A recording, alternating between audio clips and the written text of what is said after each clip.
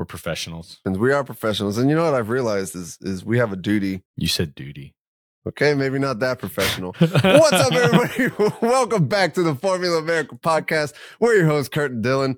And today we're here to talk a little bit about this Toto, Susie, Wolff versus the FIA and, you know, Formula One as a whole versus the FIA and this whole thing. And it's getting crazy. The funny thing about it is it started from like an Inquirer magazine. It wasn't even like a reputable source of information for anything at all. It was a tabloid, basically. Exactly. Yeah. It's like the thing you see at the grocery store when you're checking out, and it was like some random publication, which also, if you look them up, they've got a checkered history of some of the other things that they've, you know, written about. And then it just caught wind, or it's like spread like wildfire on social media, and just got all the way to the point where the FIA opened an investigation. So why don't you, for those that might not know, why don't you give a quick, brief overview of what we're talking about here? So, I mean, the down and dirty of it is that this tabloid magazine and the FIA's investigation was open because there was speculation that confidential information from the F1 Academy was given to Toto from his wife, Susie, over, and I quote, pillow talk. That was the headline, was that it was pillow talk. And that confidential information was exchanged. I don't know what the confidential information was. It's from the F1 Academy, Female Drivers Academy. That Susie Wolff is, what's her position there? She's like the head of it, the president, the spokesman. Yeah. I don't know what the actual title is, but way up there. So, and that was the whole thing. That was it. Yeah, from a tabloid. That and also a speculation that perhaps there was information going from Toto to Susie as well. And it also said that Formula One team principals were complaining about this. And so the other team bosses, and that's when about a week ago, you started seeing all the teams releasing the exact same press statement, basically saying, wasn't us. We didn't do this. We don't know where it's coming from. We didn't say shit, all right? Exactly, which is wild because the F1 teams never agree or come together on anything. No. But ever. they came together and released the exact same statement. And I remember at one point texting you, I was like, I don't see a statement from Aston Martin. And you're like, maybe it was Aston Martin that said it. But it turns out they did put out a statement. It was Lance. Lance did it. Was Lance. Get him, Toto.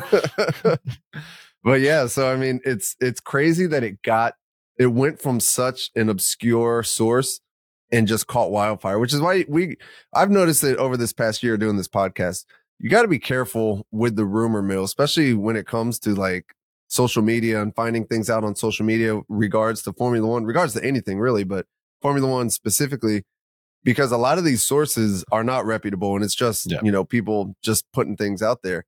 Maybe we've got a little bit of a platform now where I think we have to be a little careful and we can't just automatically hop on. Like if we would have hopped on, 2 weeks ago and did this podcast, we're like, oh, there's collusion, but now, for sure.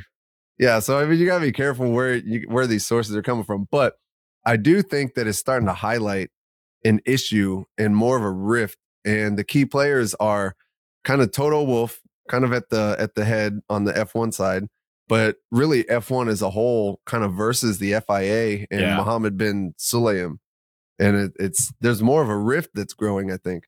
There is. And it's funny because I think Formula One is probably the only platform that could do it. They're the only one that's big enough. If enduro car racing was like, we don't like you, FIA, it wouldn't even make the tabloids. Yeah. But, Formula One, I think, is a big enough monster to be a thorn in the FIA side if they want to be.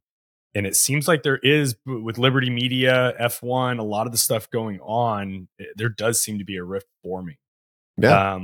I would agree that it seems like Toto is kind of a front man for that, but I think it's probably viewed that way because Toto is a large majority shareholder in Mercedes and in Aston Martin and in, I bet it's a lot of the businessmen on the backside. You're not going to hear from Christian Horner because he doesn't deal with the business. His job is to put a team together. I think we're going to hear more about it from the Totos and the Lawrences, and the Zach Browns, who actually own the company and have, business stake in it. Yeah, and I think to that point, we kind of saw this starting up earlier in the year with the whole inquiry to bring in new teams into Formula One. And Yeah. a lot of the people, like you're saying, the Totos, Lawrences, people like that, were kind of against it because it's going to dilute the funds. They're not going to be getting as much money now if more teams do come onto the grid. So they were very vocal, especially Toto, vocal about not supporting more teams on the grid. And if Mohammed bin Sulayem from the FIA, he was very adamant that, yes, we do want more teams on the Yeah. grid. So you started to see kind of that rift right there. And, since then, it doesn't seem like it's a harmonious relationship between the two organizations.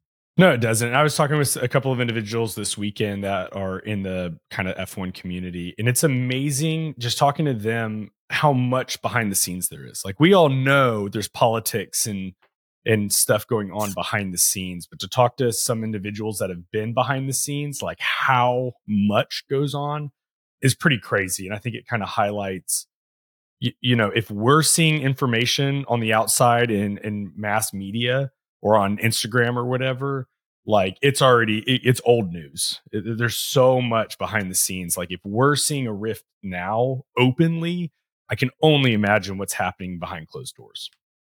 Oh, yeah.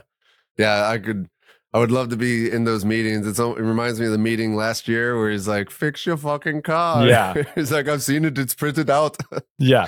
Which is funny because it looked so chopped up. Like that meeting did not flow in any, like, it was so chopped up and dramatized. It's so hard for me to get into Drive to Survive. You watch that and you're like, that's funny, but there's no factual basis of this in any way, shape, or form. Yeah, and I really did enjoy the Braun documentary from Keanu. that Keanu Reeves did, which, to the point that we're talking about now has, it shows a historical rift between Formula One and FIA, because back then they had the photo, which was the Formula One Teams Association, where the teams gathered together and they're like, we're splitting from the FIA. We don't agree with the way that Bernie Ecclestone is doing things. Yeah. We're going to split with the FIA. And it got to the point where they were kind of close to it. I don't know how serious it is, because when you look at logistically, it takes a lot for, to take over everything that the FIA is doing. But like you were saying earlier, Formula One is such a big monster and a big, powerful entity now that it creates enough of a thorn in the side where it's kind of like FIA has to concede and bend a little bit at some point. And almost now we're starting to see more murmurs of, maybe Formula One should kind of break off on their own. I don't think it's going to get to that point ever, but it's enough of a bargaining chip, I think. It is. When you look at the business of it, though, the FIA is not going to let Formula One go anywhere. Like, there's way too much money in that. They'll concede at some point, but I think there's just going to be that game played for a little bit. And that'll be kind of interesting to watch. It makes for some good entertainment. Yeah, it does. And now also, for Mercedes and Toto Wolff and Susie Wolff have also said that they are exploring legal options to both, sue, I guess, FIA defamation. And yeah, exactly. And potentially that news, what was it, F1 Business or Business F1, whatever the website was. Yeah, I don't know. So yeah, this isn't over by any means. I think it'll probably be handled a lot more behind closed doors now, especially on the FIA side, since they and on that, I think we kind of missed. I know Susie and Toto Wolff were pissed because the FIA announced their investigation over social media before telling Toto and Susie. Like, they found out they were being investigated by the FIA from this on social media. And to be in their shoes, I'd be pretty pissed off too. Yeah, for sure. And then if you look at the FIA awards ceremony from last week, which is basically like the Grammys for motor racing. Does anyone actually watch it? I like most other people, I think I just skip through it and see like, oh, there's Max, like, oh, there's Lewis, I watch the highlights from what the teams post on social media. That's about it. Like, so there was obviously a bunch of questions during the media events at that. Mohammed bin Sulayem was supposed to be one of the first speakers just before it was announced that he was ill and he would not be speaking. They said they went pretty deep. If it's a lie, they went deep, because they said that he became ill. He fell. He suffered a concussion, went to the hospital. He did end up showing up, though. He showed up 2 hours late, said a couple words for Max. They have a head wrap on. A head He's like, bandage, first aid wrap. just going full out commitment.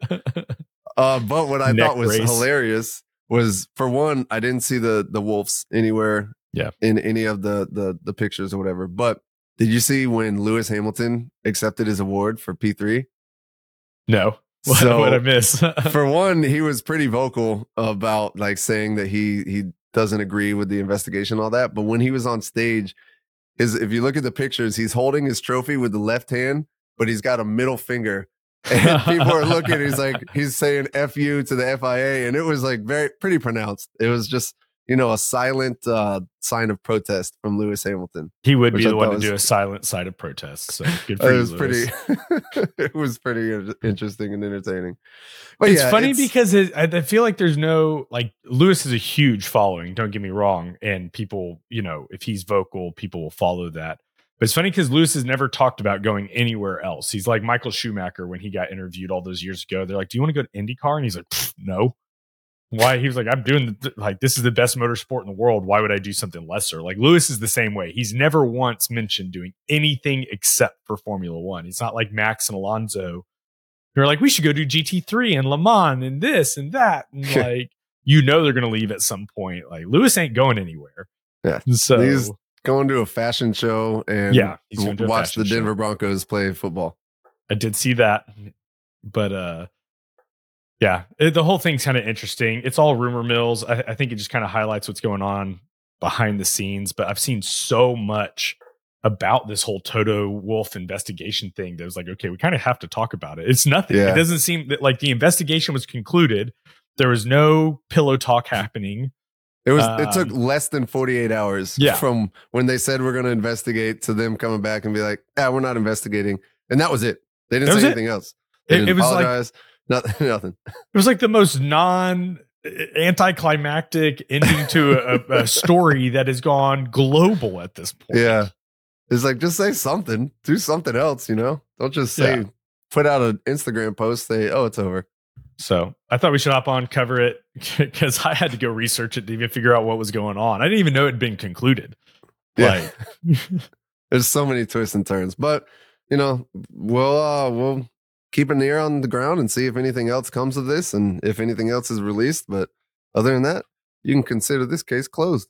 Case closed. Now I'm going to open up a new case, and I haven't prepped you for this at all, so this should be entertaining. Oh, I love these. I saw an interview with Zach Brown. I'm curious. I'm not going to give just facts coming your way. I want your honest and open opinion. Here we go.